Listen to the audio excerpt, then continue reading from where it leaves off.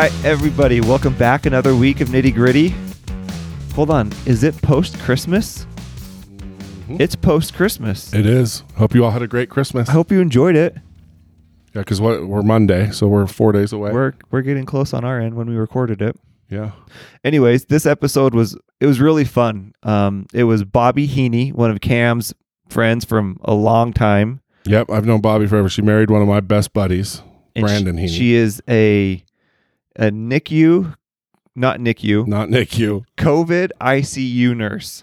Right, she is a nurse practitioner, which is a big deal. In case you didn't know, and she works in we're not saying which hospital, but one of the larger Utah hospitals in the COVID ICU. Yep. And she's been there since September, October. Yep.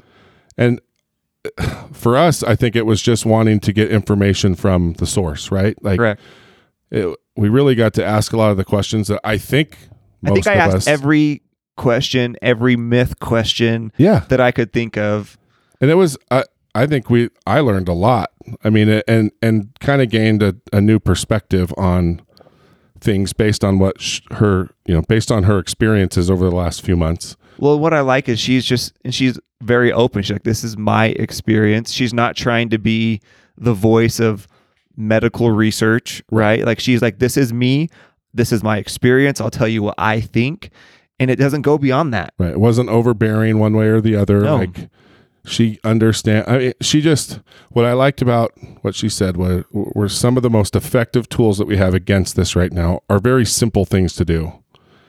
And it's true. It's good to get that reminder, because there are a lot of us that are really fighting the mask thing hard still. And so I think that those are really good reminders. We talked about the vaccine. She is a week into it, has had no side effects. Well, and I mean, even some of the other stories happens with us on the podcast is we'll talk a lot before and after. Right. But she's talking about walking around her floor and, patients are there and they're, on ventilators, they can't breathe and they're there for weeks and they're alone. Right. So she is experiencing like the worst side of COVID. This. Right. And so for her maintaining the outlook that she has, I think is pretty impressive. Yeah.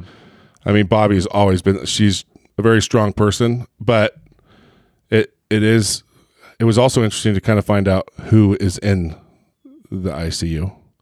I just expected it to be a bunch of geezers. Oh gosh. Right. But it's not. Like, she's saying, once you hit a certain age, if there's a threat of you dying from COVID, you don't want to die in an ICU. So they're dealing with younger people. She said, 30 to 70 on average. So yeah, I thought it was really, really cool. And it's cool of her to come down. She did. Yeah. Kind of felt uncomfortable. She didn't want to put a spotlight on her. I did have to kind of talk her into this. So she's very humble that way. But it was awesome. Yeah. I think it's really cool for us to kind of get a real sense of what is happening and maybe kind of what's the word I'm looking for? I don't know. Why can't I think of the damn word? Something like we need to not just because the vaccine's here, we can't let our guard down. I think we're on the home stretch, and I think she kind of alluded to that. Maybe not the home stretch, but no, she said there is a light at the end of the tunnel, but we're a long ways away. Right.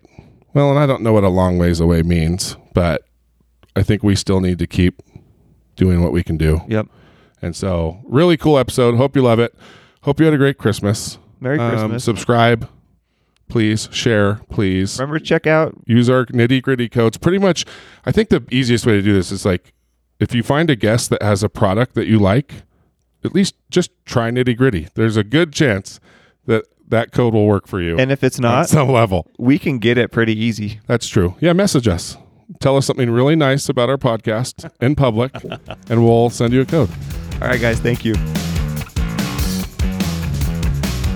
All right, welcome to the Nitty Gritty. Thank you. I'm really excited to have a very good friend of mine in here today. It's true. Bobbi Heaney. This is going to be good. APRN, I just found out. There's registered nurses. We're really good friends. Then there's AP registered nurses. But I did just find something out about you that I didn't know. Hanging out with... So one of my best friends is Bobbi's husband, Brandon.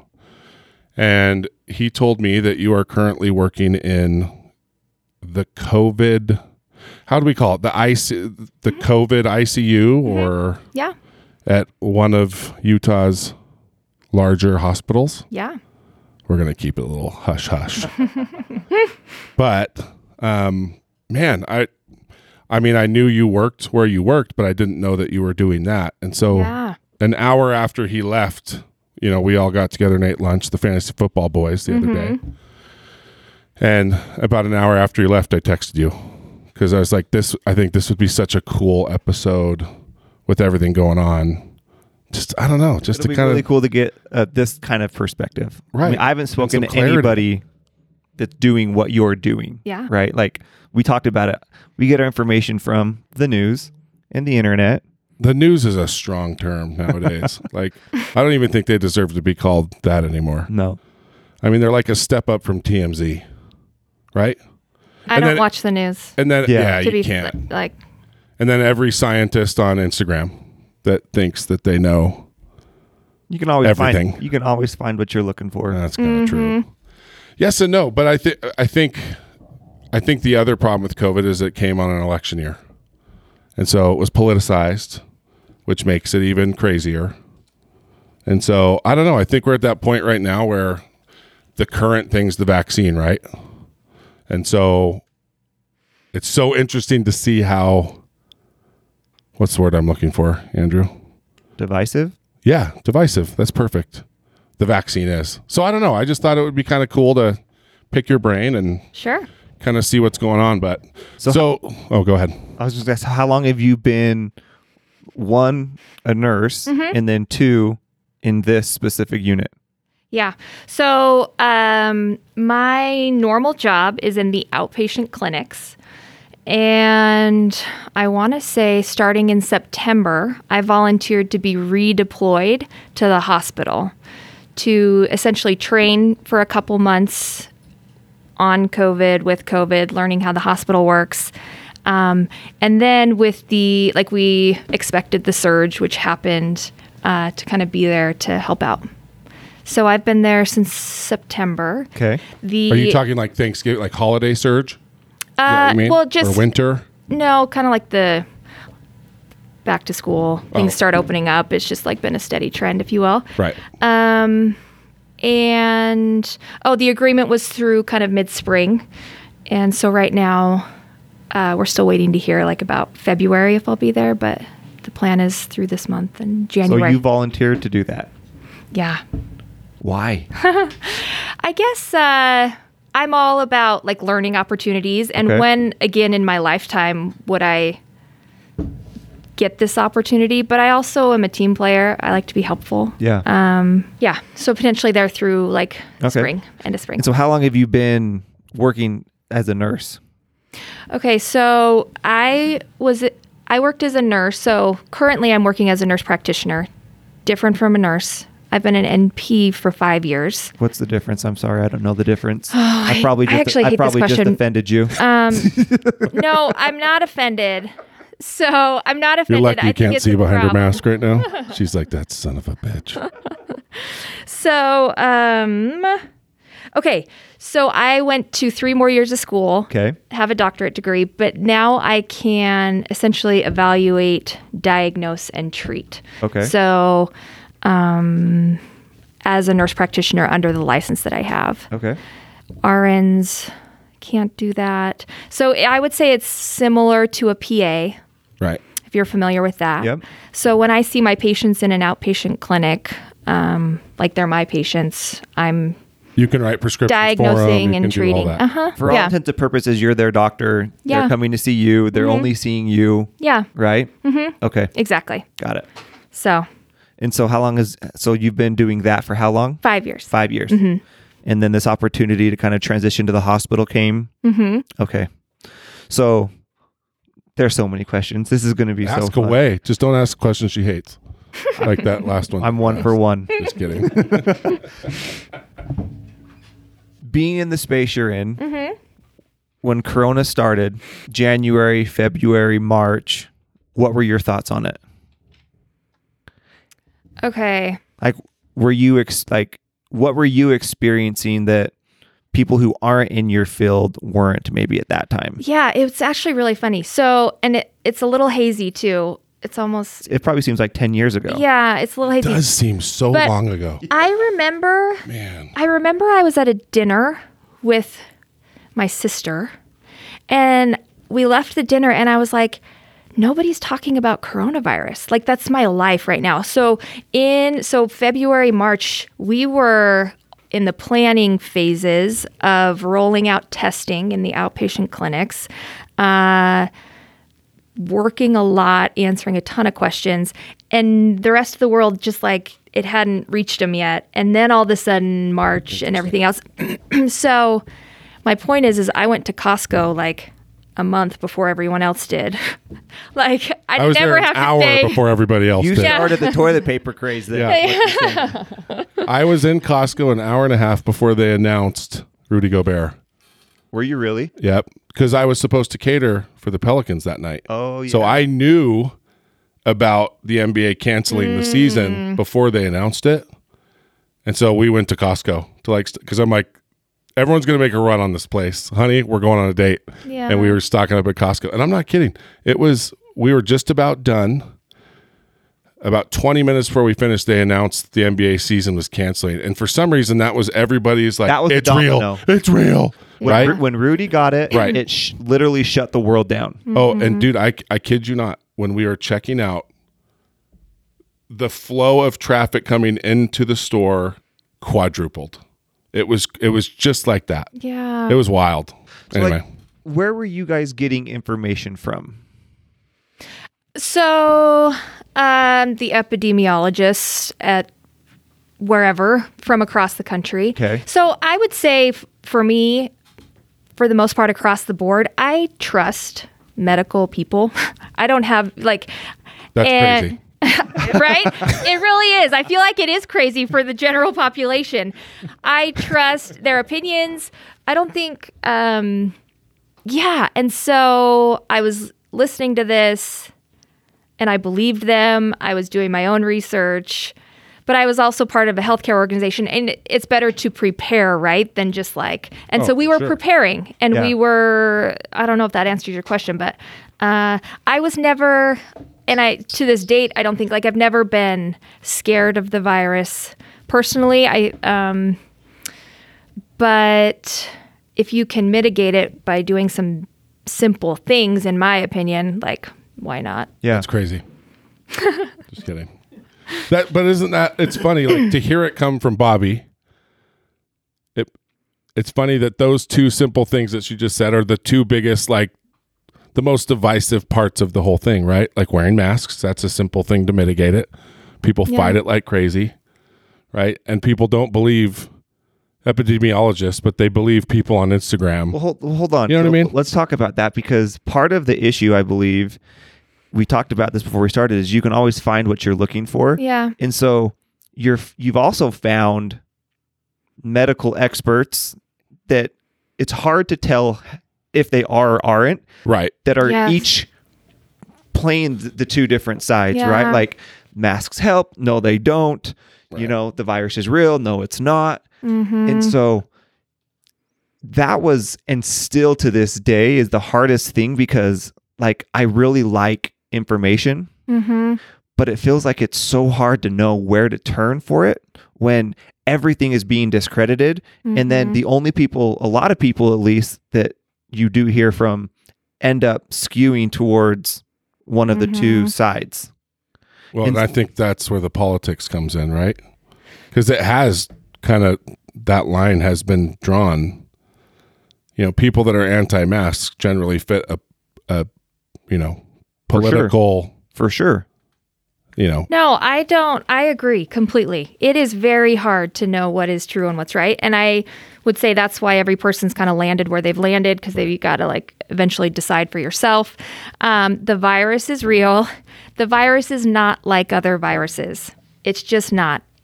For some people, it's really not that bad. Actually, for a lot of people, the majority of people. But for the people I'm taking care of in the hospital, it's terrible. And there are worse outcomes than death. So maybe the death rate right now, they're predicting like 0.5%, right? Which is less than the Spanish flu, but more than the yearly flu, That's an interesting phrase, though. If there are things worse than death, I don't think we're talking about that. So, because we're looking at it in that very black and white, like there's only this many people dying, right?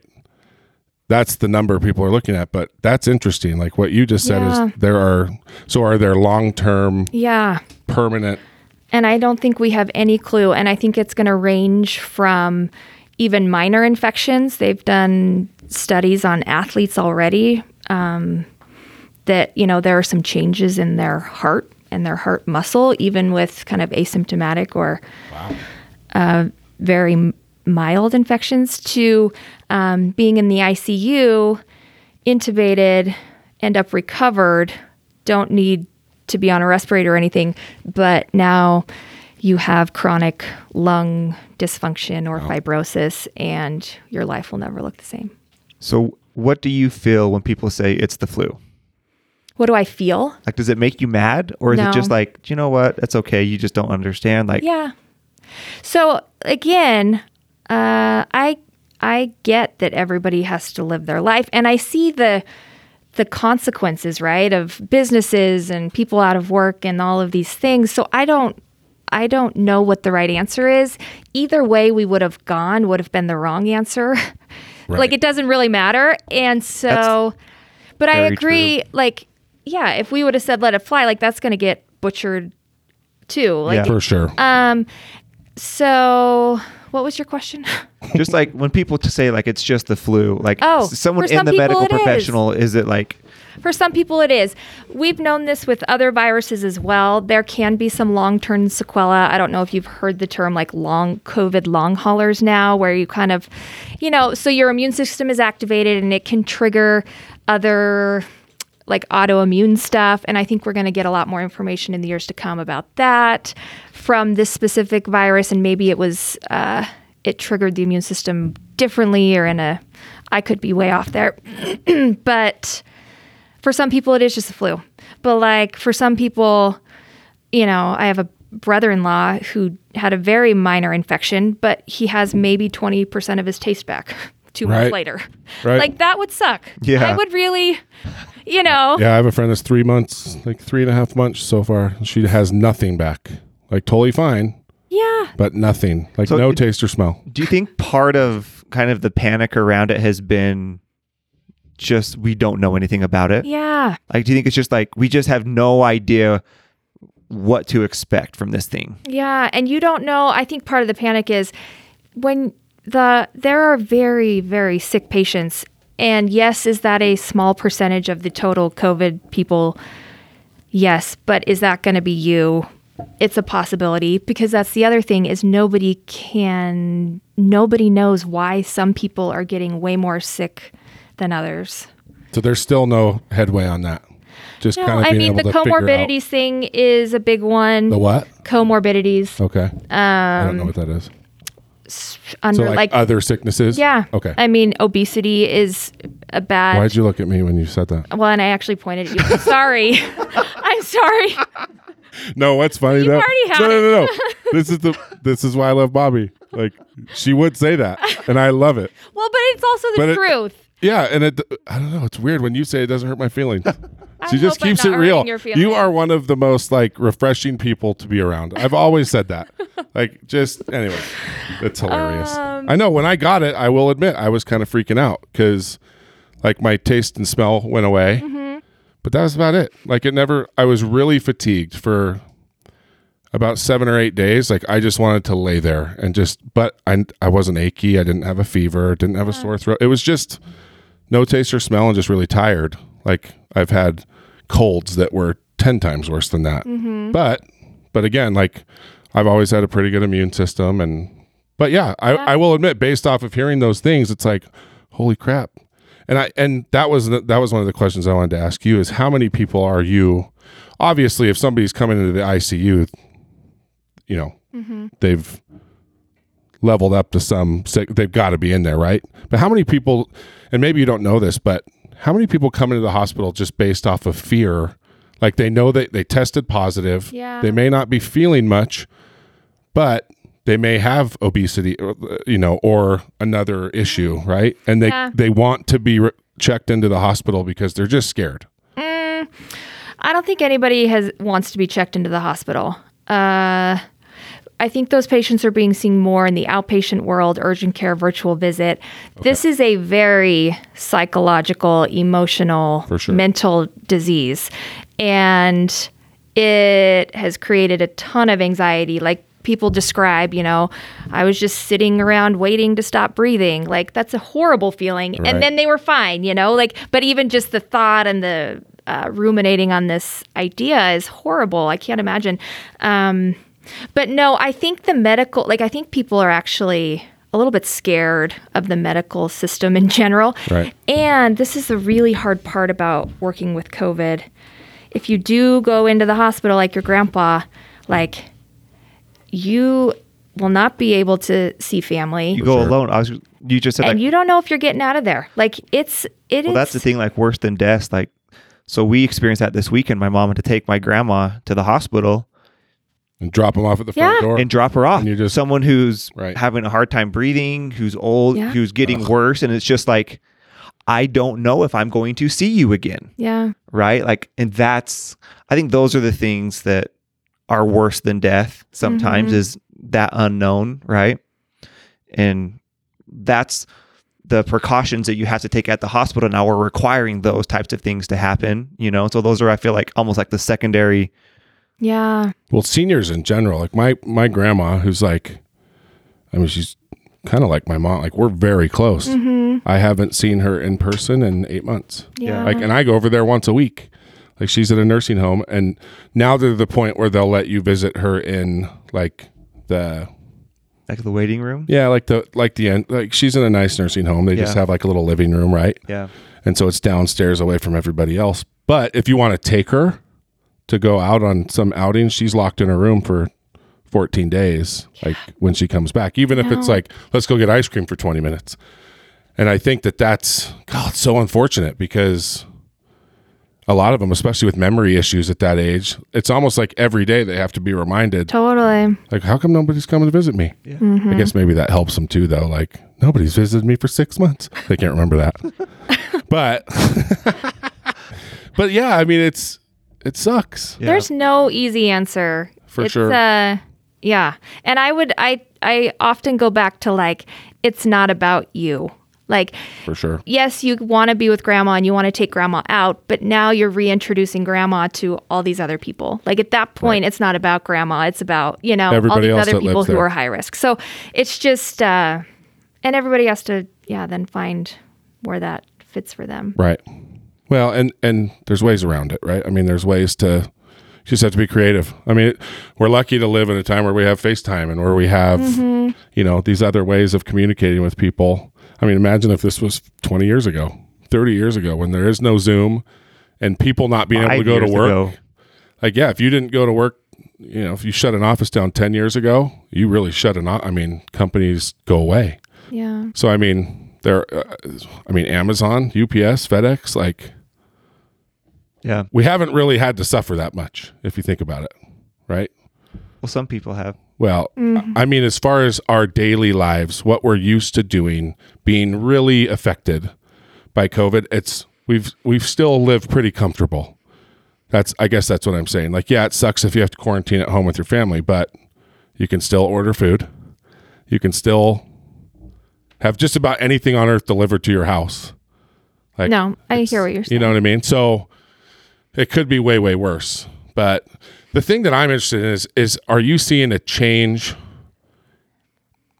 or an increase in knowledge of as far as how to treat it or getting the data that you need to kind of know I know who's affected how? Are you seeing any of that or feeling any of that? Or do you feel like we're still kind of exactly where we were 6 months ago medically on what we know? I know. So I can't say I sit at home every night and read the latest article, but we're pretty much the same place we were. We've been using 2 of the same drugs, pretty standard for sick patients requiring oxygen in the hospital.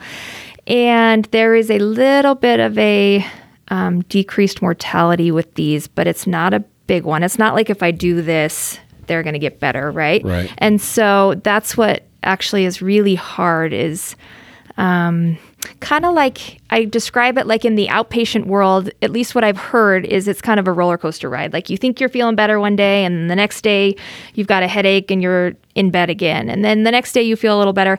And it's the same with these patients in the hospital. They're just on this roller coaster ride and it doesn't matter.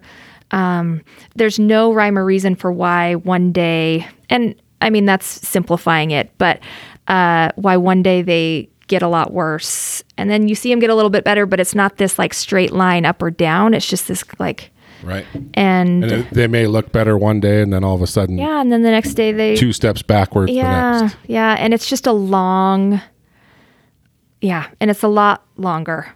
So Are you seeing a general age group or, I mean, I think we all are pretty familiar with those that are dying, at least where we find out about it.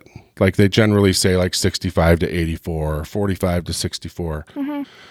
Are you seeing a group that is affected more than the other, or is it generally senior citizens that are passing away with it, or is it all over the place? Keep in mind, how old was your grandma or grandpa? She's almost 90. Okay.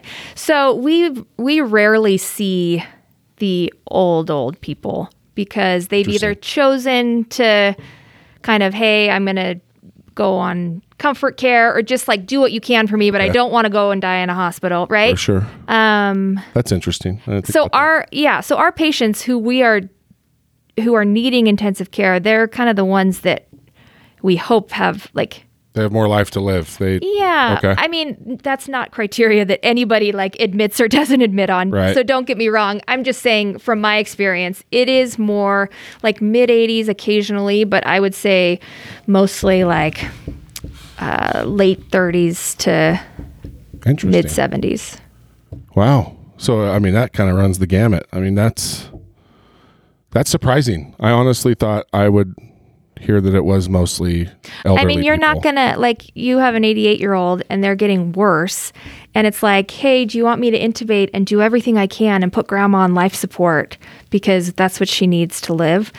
Most like, oh, my grandma would say, if you put that thing, you take me out to a field. I want to see sun. I want to be happy. Yeah, I am not going to a damn hospital. I'm 90 years old. Things are great. Like, and the chances of grandma surviving, like, yes, can we keep her alive with this? But the chance for ever being able to get off of it, For sure. So those it's kind of a interesting. See, that's something that I don't think any of us have ever thought of. Is that I think most people, if you would ask them, who do you think the ICU, like who's in the ICU right now with COVID, they're going to say a bunch of old people.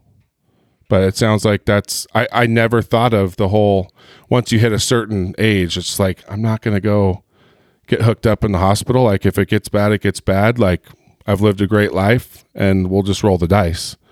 It's more people that, for lack of a better way of saying it, are, still have years ahead of them and they want to fight it. So that's really interesting to me. I didn't think about that at all. So when Corona started, you were still doing mainly outpatient care. Yeah. So in March, I helped roll out all the testing. Mm-hmm. Okay. And so number wise, just going off of that, I mean, numbers then, especially here in Utah are very different than what we're looking at now, right? Mm-hmm. Like, I remember the huge spikes in Utah. I don't think we ever had more than like a 200 Isn't it funny to positive think case that I day? had to close for 9 weeks with numbers that were literally 10% of what we're putting out a day now? I mean, it was it's wild. A couple hundred at max, and I don't think we ever had more than like.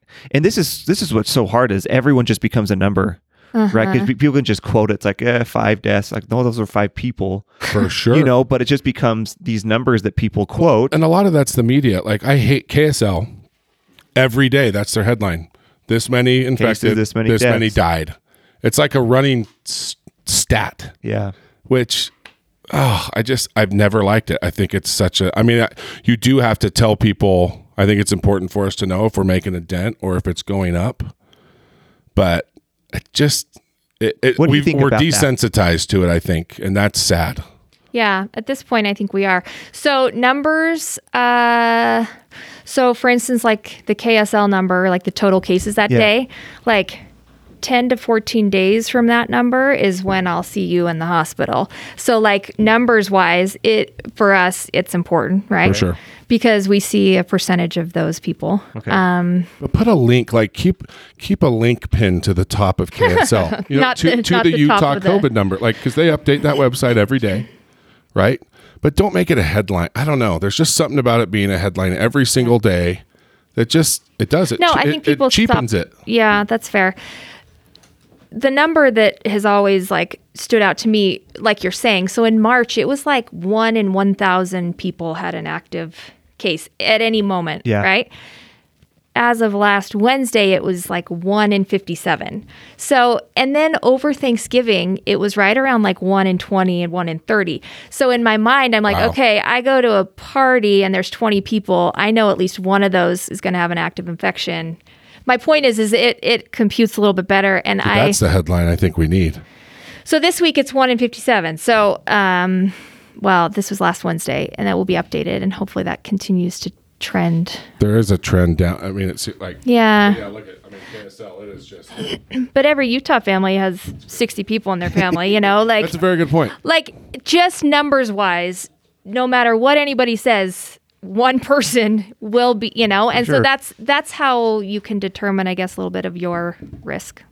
So I'm going to ask a hard question. You don't have to answer. We can edit it out. I want to hit some of like the urban myths, if you will, of Corona in those hospitals. Okay. How everyone who's kind of against Corona is like, oh, these numbers are all inflated. These cases Hospital aren't beds are real. empty. Hospital beds are empty. This death isn't even a Corona death. They died of something else. They're just doing it for money. Like, and if you can't answer, I'm fine. But I'm just curious. Like, is there any truth to any of that, or is that just crap? So, to me, that's crap. Okay. And that's because I trust the organization I work for. Totally. Yes, do we test every single person that comes in the hospital for coronavirus? Yeah. But coronavirus, like say they died of a heart attack but also had coronavirus and we're calling it coronavirus, like nobody will ever know what it, like, but yes, they had coronavirus when they died of a heart attack. Like the virus, and viruses do this, like it is hypercoagulable. It makes you... I don't know what that means. So it's I just went cross-eyed when you said that, actually. It's like so it can increase, it's like increase your clotting ability. Okay. Which is heart attacks, strokes, blood clots. So the heart attack may not have happened had you not had COVID. I mean, or maybe clearly there was some risk. plaque there and maybe an unhealthy lifestyle. But yes, the inflammation from a virus, which is what all the symptoms are from. Exactly. So when they're saying it was a COVID, because I mean, we've all heard they get funding for every COVID patient they have and every COVID death that they have. Or, in the beginning we were told that if anybody was intubated, there was extra money in it. So I think that's the myth that a lot of people, it's like, are these numbers real? We also know stories of people, like I have 3 or 4 friends that this happened to them where they needed treatment, but because of certain mandates at the time, they couldn't do anything elective, which there were still some people that needed something maybe considered elective, but they still needed like a cancer treatment or whatever it was. So I know of somebody that they wrote down that they had COVID so they can get them into the hospital. Huh. And so that was, I mean, this person too, the one that I'm talking about, but I mean, I feel like those, which I have no problem with that, I guess, but I mean, it does count. You're talking about one person. For sure. Like, well, I know and mistakes are made. And yes, like, I don't know, has some lab sent a positive test to something that's like, I don't think anybody's intentionally doing anything. That's just what I choose to believe. Isn't that funny how we assume that though? Because I think what you just said is the perfect answer. You guys, these healthcare people care. They're not doing it. It's not all about money. It's not all about. She volunteered for this. Yes. And the doctors I work with who are so smart, right. Like they are going to do anything in their power to all the tools we have to save your loved one. Like it is, Right. it has been impressing me, even though it is such a hard disease to treat. Like, Right. So what does your day look like? I mean, as you're in the ICU in the corona, what is it called? COVID ICU. The COVID ICU. I mean, what does a day look like? Like what extra precautions do you have to do? You know, like, what does that look like? What are you wearing? Like what kind of, I mean, I imagine you're in a whole Yeah. get up, right? Yeah. That sounded weird. What are you wearing? You know what I meant. Dang it. No, it gets pretty technical and donning and doffing and the whole thing. But so the COVID ICU, it's actually a surge ICU. So we're housing like extra patients, and we've been full the past couple months. So it's an extra ICU on top of. That's just made up. What? That you've been full for a couple months. Yeah. That's a lie. I'm joking, people. No. And okay, so and then there's almost like there's the clean side. Sorry. So really quick, you've been full. How is it normal for ICUs to be full? Because that's something else I've heard. Like everyone keeps talking about the ICUs are almost full, but then like you'll hear reports of, well, they're always almost full. Is that true at all? Okay, so this is a hard question. So in the summer, the MICU, medical ICU, would not always be full. Okay. They're going to be more full during the winter season when there's more respiratory illnesses and those types of things going around. Obviously, the COVID ICU never existed before, so this is an extra ICU. That was a question I was going to ask. This is a totally separate ICU from the normal. Okay. And the thing about full, so it is, do you have enough staff to staff these patients who are needing a super high level of care? So is it not always full? Was that your question? Mm-hmm. I mean, you always have to have, maybe not have to, but you always want a bed or two open for the crazy one that's flying from Wyoming, like, Right. But I guess that question is kind of, maybe it's not relevant to the whole, because it's a separate ICU, right? Do most hospitals have a separate ICU for COVID? Well, yeah. And now I think, and there's all kinds of like surge plans and stuff to be able to open, but you need the staff permit, and staff are coming from all over the organization to help staff this ICU. And does that answer your question? Yeah, for sure. No, it's just one of those things that like people will say that and talk about it, and they don't, like, there's no way, like I always say, like, trust but verify. Mm-hmm. Like there's no way to really know what's behind it. So it's interesting to hear, like, we have it's extra staff, extra units. So yeah, we are obviously busier now, more staff, more patients now than before. Right. It's all numbers, you guys. For sure. If there's more people that have COVID, there is maybe the same percentage, but that still means more people that need hospital level care. Yeah. And so, sorry. So I totally got you distracted. So like, no, you're good. So your day. So what happens? Oh yeah. So I show up, I get in my COVID scrubs, and then there's kind of the clean side. There's an anteroom or a middle room, and then a dirty side or the unit. Okay. And are COVID scrubs different than everyday scrubs? No. Okay. Carhartt. I guess higher quality. Like you wouldn't, like you don't walk out in them though. Like yeah. They stay and get right. cleaned and whatever. But no, the typical, or the thing is we wear PAPRs. So it's positive air. So I have like a machine on my back, a belt, and it's connected to a hose that's connected to a hood over my face. That is, I can imagine like a hazmat suit. Yeah. So it's continually filtering the air. Yeah. Okay. Because when I go in the unit, that's considered dirty air. All these patients are sharing that out. And, gown, gloves, and this PAPR doesn't come off at all. Wow. So you're in that all day. Annoying. Well, I take my hats off to the nurses. They get their breaks and stuff, but you can't drink with it on. You can't pee with it on. Like it's like always this, should I take that extra sip of coffee before I go in versus like, Right. Before I put the scuba gear on. yeah, no, it's a process. And then taking it off, obviously, like that's one of the higher risks of contamination. So you just have to be super diligent. And You can't just take it off to go like no, drink some water. I mean, it's a Yeah. process to take. yeah, off, cleaning and removing and recleaning. And so, Has there been a shortage of like supplies in that area for you guys? so not that I've experienced. Okay. Early on, we were doing things like saving masks just in case we needed to reuse them and those types of things. But I have never been in need of something I needed to feel safe Okay. with where I work, which I'm grateful for. I know like the wipes, the Sandy wipes and stuff, there's always a sign like, use carefully. Right. Don't steal. Yeah. So like, what about like your day-to-day life as a mom and a wife? I know. Like, how has that changed? Maybe we should ask Brighton. Right. Mom's worked more for sure. Yeah.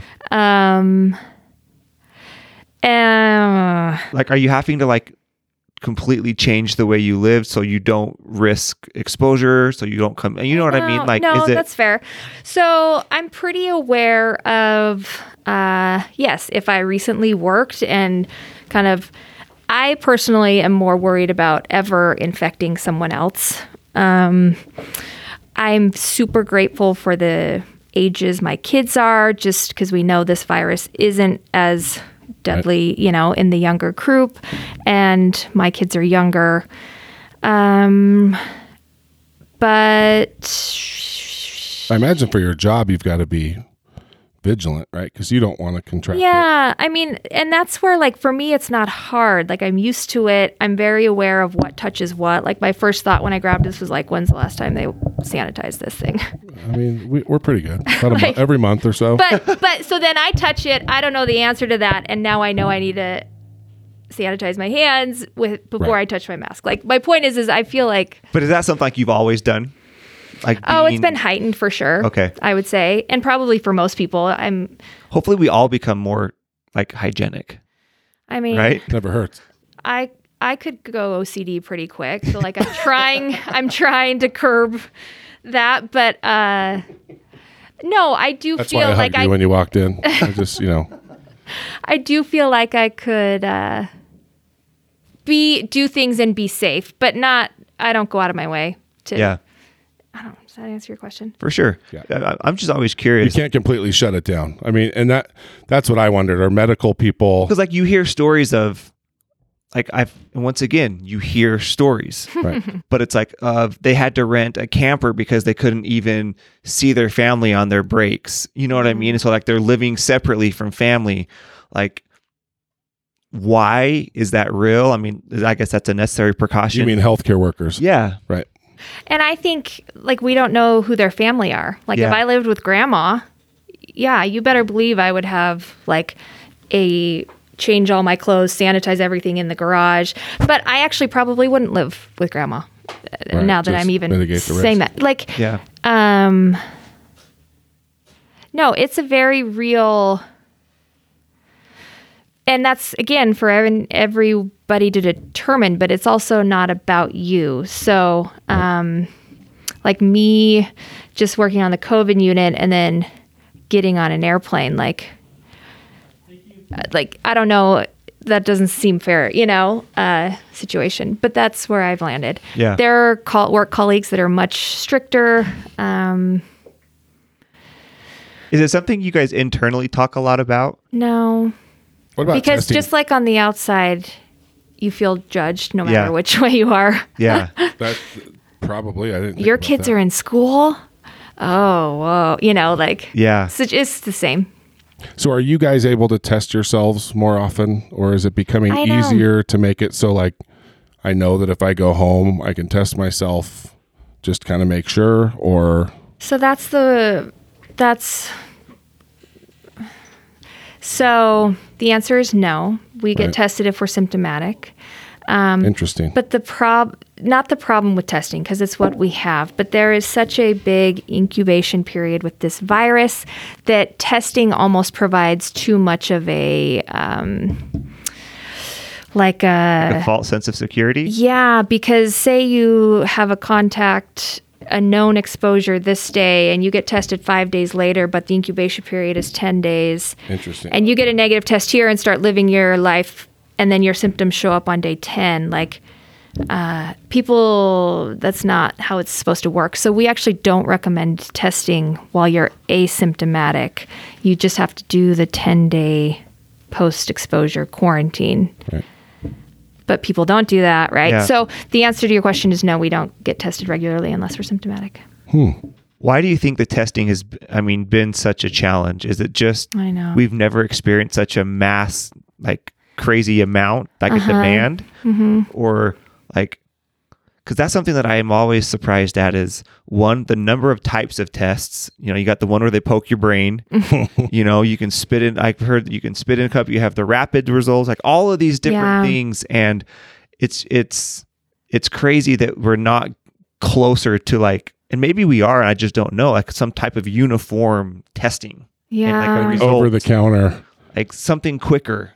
I've always thought it was kind of crazy that we could create a vaccine as fast as we did, but we still don't have masks, like good masks or tests. Like I would imagine the testing is, but I guess you're right. The incubation period, like I never really thought about that. So the testing isn't really that effective.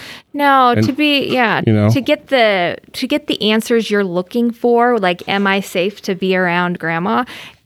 You would have to test yourself every day. Yeah.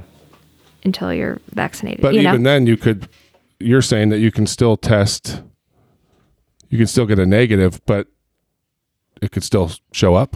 It could still show up a few days later. Yeah. But as long as you test negative that day, are you okay to be with that person that day? Or are you technically... I don't think you should think that way now. Right. Okay. Well, if you've had a known exposure, right? This is all like... So if you don't know that you've had you haven't been exposed to it, let's say that for all you know, everything's fine, right? But I test myself today to go hang out with my grandma without any known exposure. Is that safe, or could I still? So I'm not clear. Maybe I'm not. I guess I'm just asking, like, can you have it and still test negatively? Yeah. So that's the other thing. So these tests, it's all about like the sensitivity and specificity of the test. And there's been a big range on all of these things, depending on how it's done, which has been challenging, right? Oh, I tested negative. Oh, I'm fine. So and this is where I do feel like there are some things we can do. You test negative. Cool. That doesn't mean you get to go sit in grandma's house maskless for 2 hours. Right. Like you can go have a mask on, stay 6 feet apart, and be outside. And even if you test positive later that night, like you would have very little chance of passing it. Exactly. If you stick to all those simple. Yes. Washing your hands, before you go in there. And above everything, like if you feel sick, if you're having any symptoms whatsoever, like don't. This is the one that has me pissed off with people. What? Well, so many people go out and just think like, it's just a cold. I'm good. And they go out. Like, I think right now we're at a point where it's like, if you feel anything, you just stay home. Like we never got tested. Like I didn't see the point. There was no treatment for it. There was like, I was okay. But I took the quarantine thing very seriously. Like we kept our whole family home for 14 days. I didn't need a test to tell me that. I had zero taste or smell, and my nose was not stuffy. I tried to sniff a can of gasoline and didn't smell a dang thing. I'm like, this is COVID. So we're just going to stay home. And we kept the kids home. But it's amazing how many people justify doing the opposite. Yeah. And it's, like you said, if we're in that right now, currently 1 in 57, yeah, it's a pretty decent. You're going to have more than that people walking in your restaurant today, right? I just want them all to stay home. No, yes, please come to my restaurant, please. It's okay. We're wearing masks, but yeah, it's affected us too, and it's. But at some point, and maybe the vaccine is that point, but at some point, when do we just say like, we can't? At some point, we've got to figure out how to live with it, right? Without being. Like, I don't think we can sustain the level of restriction that we even have now. You know, you're seeing it really affect younger kids now. Like we're really starting to see the effects of being away from their classrooms and being away from other kids. You're seeing parents going insane because their kids are home all day, every day. At what point do we have to just say this is like the flu and try to evolve with it? Or, you know, do you get what I'm saying? I do. And I don't have an answer. It's not like the flu, by the way. Right. Well, and I'm not relating it to the flu. I'm just saying, like with influenza. No, you're we like, kind of you treat go it on. like you're gonna get the flu every couple years. That's just, and this is what you do when you get it. But I mean, the amount of businesses that are shutting down and go, like, at what point do we? So there's a lot of different ways. Yeah, I'm very hopeful with the vaccine. I really am. Have you? You got it, right? Yeah, I got my first shot. How are you feeling? Fine. I didn't have any side effects. Wow. Yeah. That's awesome. I know. It was. Were you a little day. nervous when you got it? No. No, not at all. Okay. Yeah. Okay. So the damage, unfortunately, I think has been done. So even if like all restrictions were let loose, people are still going to be nervous about things, right? Which is fair. The other side of it is kind of the healthcare system and how that affects the economy. So if we're letting this thing fly and I've got the 40 to 70-year-olds in my ICU and now dad is disabled and can't work for his family because he got COVID. Like there's, For sure. So I am like, this is a little bit of a moot point now because we do have a vaccine. Right. But I still think we're very far from people being okay. No, I've with had the to vaccine. Okay, yeah, that's fine. But the people who should be worried about getting COVID, I think, are the ones that will be getting it. For sure. And that's, so that's fair. Do you think all the concern with the vaccine, there's been kind of this anti-vaccine movement going on for a few years before any of this. But this one seems to be.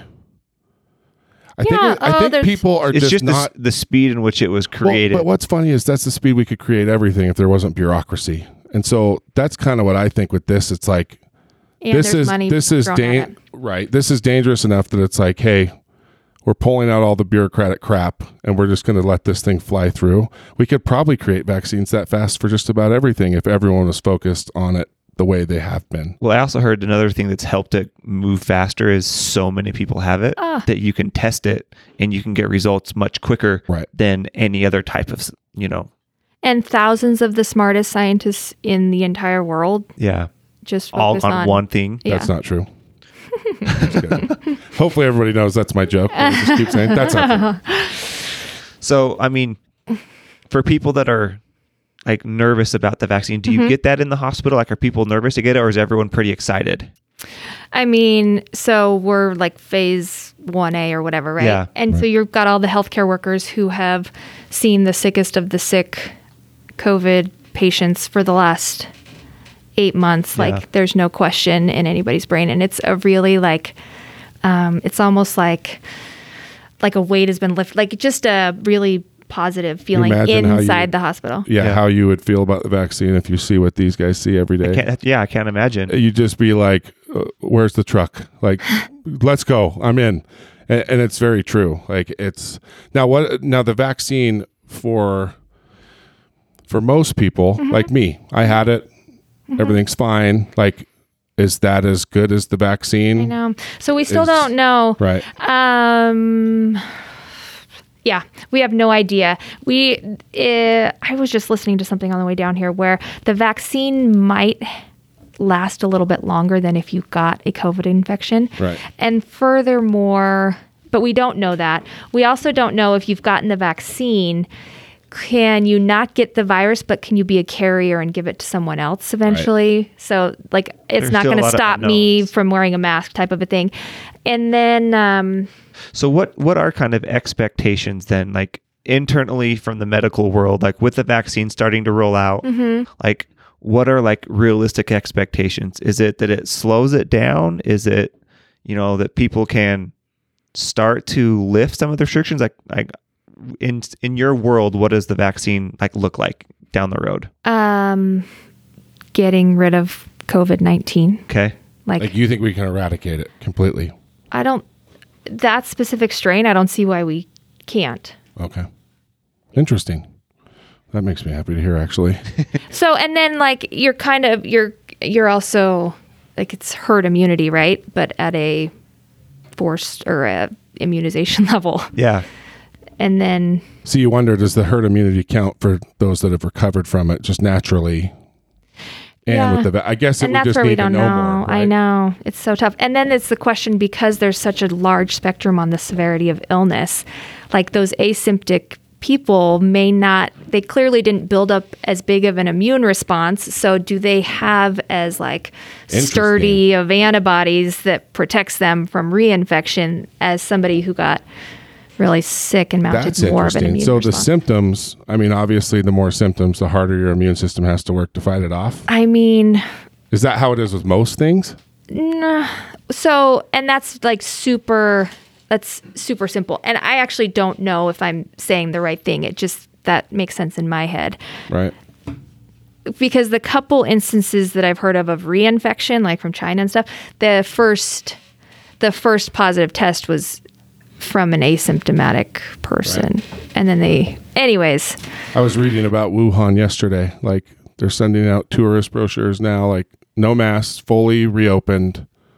Like, I don't know if that's true or not, but it was New York Times where I read it, but I just thought that was really interesting. Like what's different about, it's a city of 11 million people. Mm-hmm. Like how come they're at a point where they can just,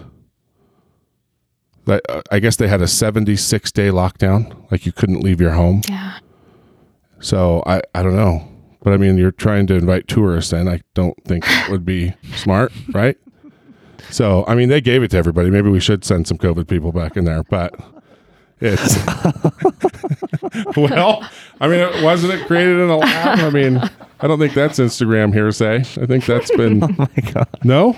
Yes, Bobbi, let's talk about this. No, I'm not the expert on this. Bobbi, come on. How do you feel? Who'd you vote for? I'm just kidding. So I want to know what's been like the mental health of the healthcare workers. Like, yeah. Like what has that been like, having to experience it every single day, but like the hardest and the nastiest part of it? I don't know. Like we have had a lot of support. We get emails probably weekly, like, hey, if you need extra help, this type of thing. I don't know how many people are utilizing that or needing that. There is also some, I guess there's like, go ahead. There's a part of it where if you're in the ICU, you kind of see that always. Oh, totally. That's these patients, right? Yeah, yes, these point. People. But like, there's also a feeling of satisfaction, but also I'm doing something, and a little bit of like control over this COVID situation. Like at least I'm doing something instead of like, I think I would have a lot harder time. Like, I guess I'm just going to sit around and wait till I get, whereas like and there's a lot of satisfaction that comes from that, but it is a lot of, like the illness is super hard because these patients are really sick for a long time and not getting better, Yeah. When did you know you wanted to do all this? I don't think I've ever asked you that as a friend. So when I met Bobbi, you were playing women's soccer at BYU. You were like top 5 in the nation when you played. Yes. You guys were. See my Coach Rockwood bobblehead over there, showing my respect. But when did you know? Because you have, it's funny for anybody that knows her and her husband. I don't think you can get a more perfect match. Like they're kind of perfect for each other. Like they're both two of the most like physically and mentally strong people that I know, and they're very competitive and they're just kind of badasses. But I never really, we knew each other. Some of the greatest vacations I've ever had in my life were because of Bobbi. But I never really talked to you about that. Like, is that what you always wanted to do, was be in the medical field? Not necessarily. And I don't think this is a good story. Like, there wasn't. You have a tendency to think that about a lot of things, Bobbi. Sorry. But Well, we will be the judge of that. Thank you. Okay. Yeah. No, it wasn't. So my mom's side of the family has a bunch of medical people, and not so much on my dad's side.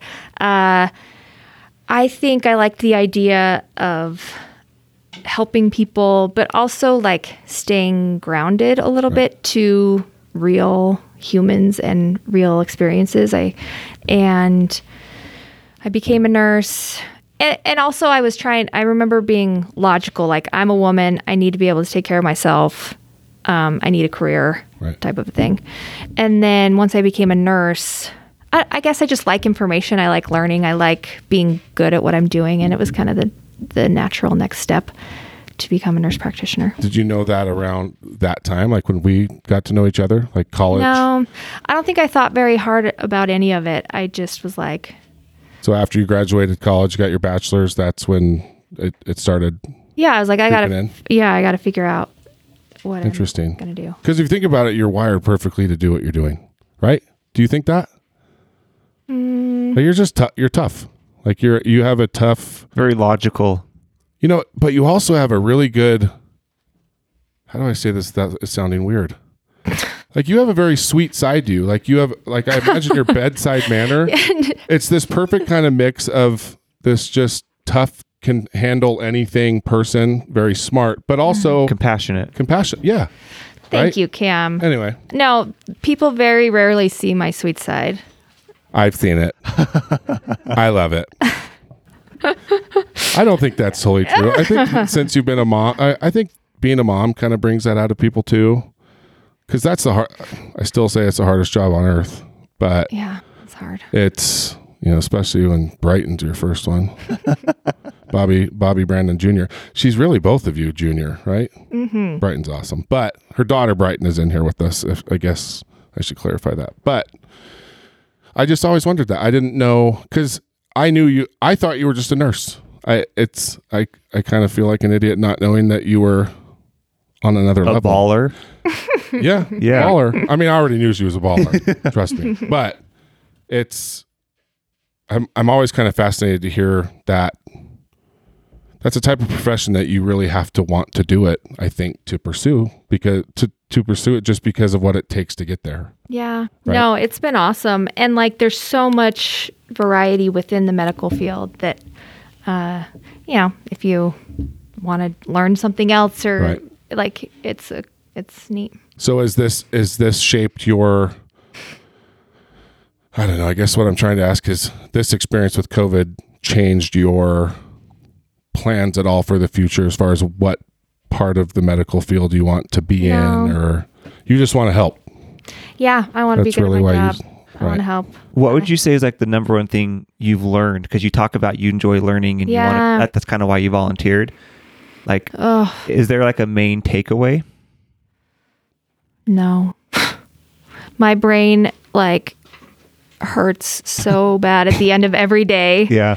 Because patients are so that was going to be the question. So different. Yeah. People are just in general like getting more complicated because we do have amazing healthcare, but that also allows people to have be access sick. to information. Will be sick and still be alive. Right. And ooh, that's interesting. Yeah, and that'd be a fun wormhole to go down. What I am hopeful for, and I think we've seen a little bit of this, but people have stopped taking responsibility for their health a little bit and just assuming that we can fix everything and, take this pill and, take that pill, and not understanding that it's not that simple ever. And this is something... No one's talking about like get healthy. Yeah. With this Corona. Is but whose fault is that? And... You know what I mean? Because there's a whole lot of money on the other side of it too. So you kind of wonder. Yeah, advertising to you. We're the only country in the world where it's legal to advertise prescription drugs on TV. Do you know that? The only one in the world. But it's like every other commercial. I hate the actors in those commercials. I don't know why. Because it's just like they're acting. I don't know if they know, like when you're throwing that baseball, we're talking about you having like a massive hemorrhoid condition. Or, do you think they know when they're filming those commercials that they have herpes in the commercial? Anyway, it's like sorry. Joey on so Friends. for the first, not the first time, but in a long time, like this is the first time you're coming to the medical field and we're saying, sorry, we have no idea what to do or how to fix this. But if you maybe were a little bit healthier before you got it, you could have had a better outcome, which is like, so you're like, hey, you want me to get you anything from the vending machine?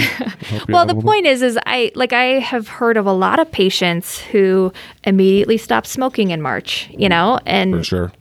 And I think that maybe if they recognize that, we can't fix everything, and I do need to take a little bit more responsibility for making sure no matter what comes, I'm my best self. Better chance. Yeah. Okay. I don't know. That's what Joe Rogan talks about all the time.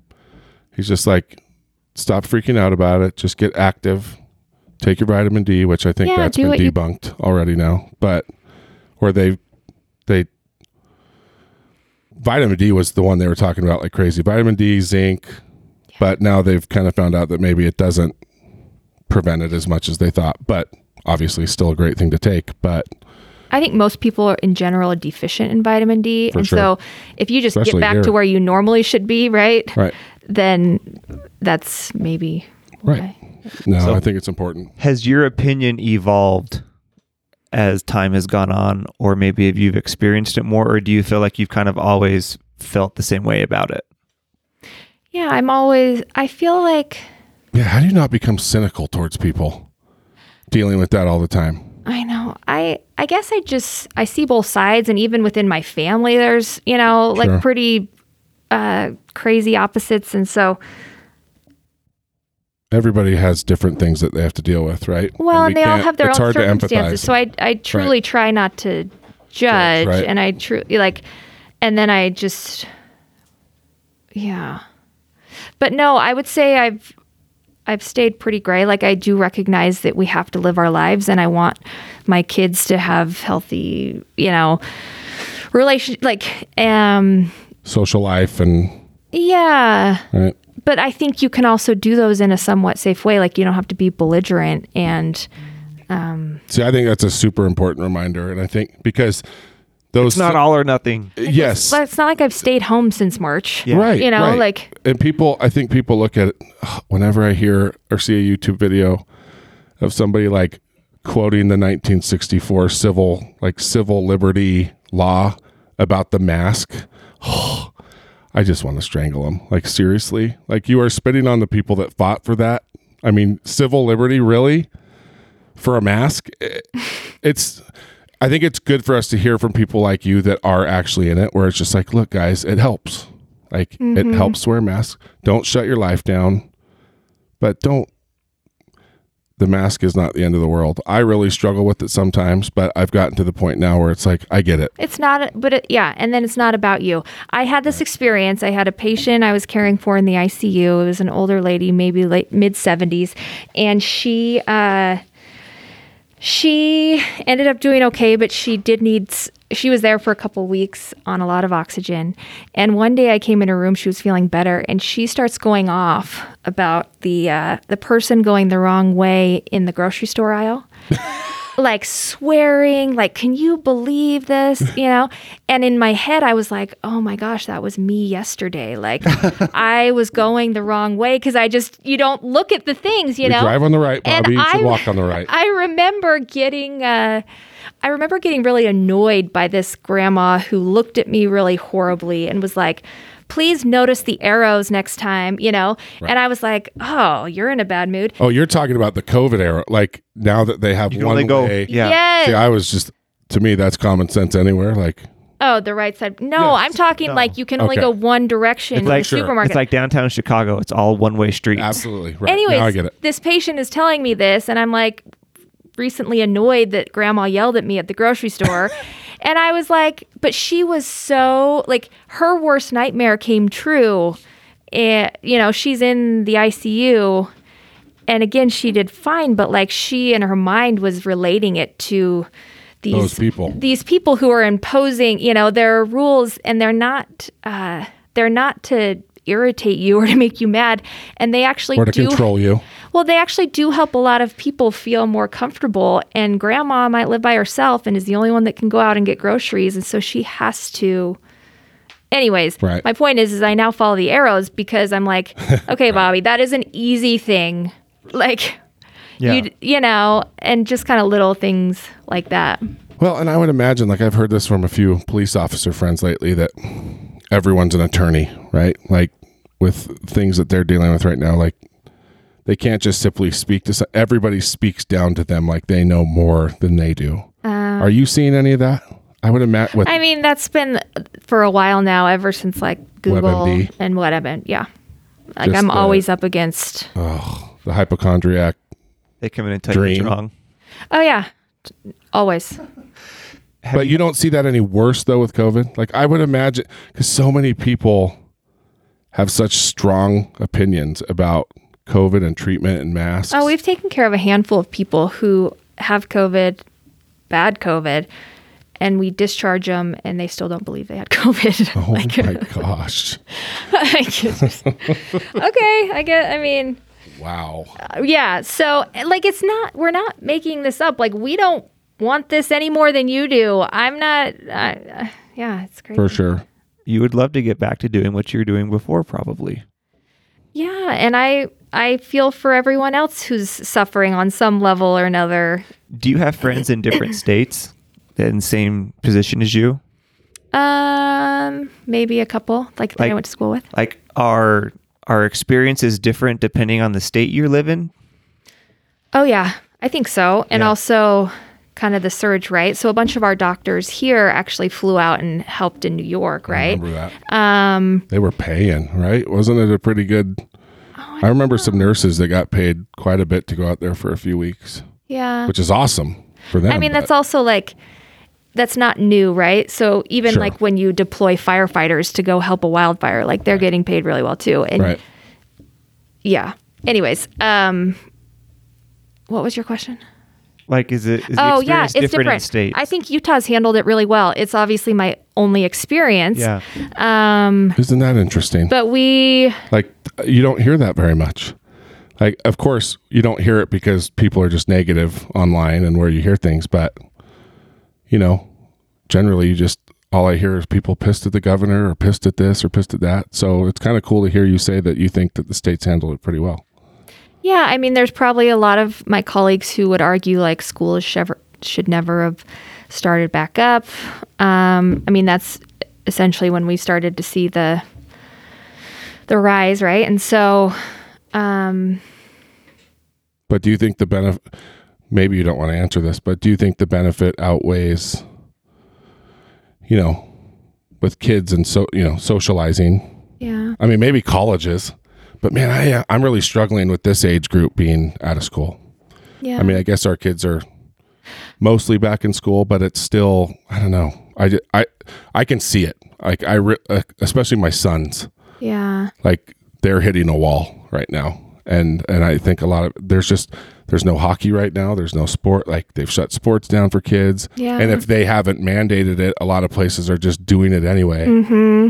And it's like the days are short. It gets dark at 5 o'clock. Like they're going nuts. Yeah. So I don't know. I know. Before the vaccine, did you guys have like light at the end of the tunnel, or has the vaccine provided that for you? The vaccines provided that. Yeah. Is that because we're not even close to like herd immunity numbers wise. Yeah. Not even close. And so, but is this kind of re-energizing the health space? Like all the workers, like, okay, we're making progress finally. Because I would imagine that for a while, it probably felt like, I don't know if we're making a lot of, because we're still learning and we don't have answers and we don't have a treatment, you know, like, I don't know. No, yes, I would agree with all of that. That the vaccine has provided that for sure. That's good to hear. You have to get 2 shots, right? Mm-hmm. Yeah. So how long do you have to wait till the second one? 3 weeks. 3 weeks. That's so not that bad. would be my only other thing I would say. Yes, the vaccine has provided a lot of hope, but I don't think things will be changing anytime soon. Mm-hmm. Like I think we'll be, because 3 weeks later you get a second vaccine and then it's 2 to 3 weeks for like full immunity, right? So that's a 6-week process too. Right. So like, just for me being one of the first, and then to get the general public and the people who need it vaccinated, other people who need it vaccinated. So are they talking about who, I mean, are they wanting the more the merrier that get it? Or is it, I guess we kind of covered this earlier, but are there groups of people that just don't need to worry about it, about getting it? I mean, I don't think anybody's going to force you to get the vaccine, even on my end. Like, it wasn't like, hey, like... You had access to it, but it's not like you had to take nobody it. was forcing me to... See, that's interesting, too. To get I it. bet a lot of people are just, at least the foil hatters, right? Are just thinking like, oh, they're forcing it on our healthcare workers. They have to get it. But you didn't. For me... It wasn't forced on you. Yeah. For me, so even though I think I would handle COVID fine because I'm fairly young and healthy. She's a badass. Go ahead. And if I didn't, in my mind, that was like, if I needed ICU, like that was between me and God, right? And I was, but where was I going with that?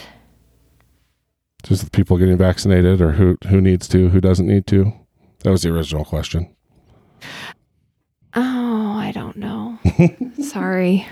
Hey, it's okay. I lost my train of thought. So okay, we'll get back to it. So be brutally honest. On a scale of 1 to 10, how irresponsible is it for me to really want the Jazz to let people go to games this year?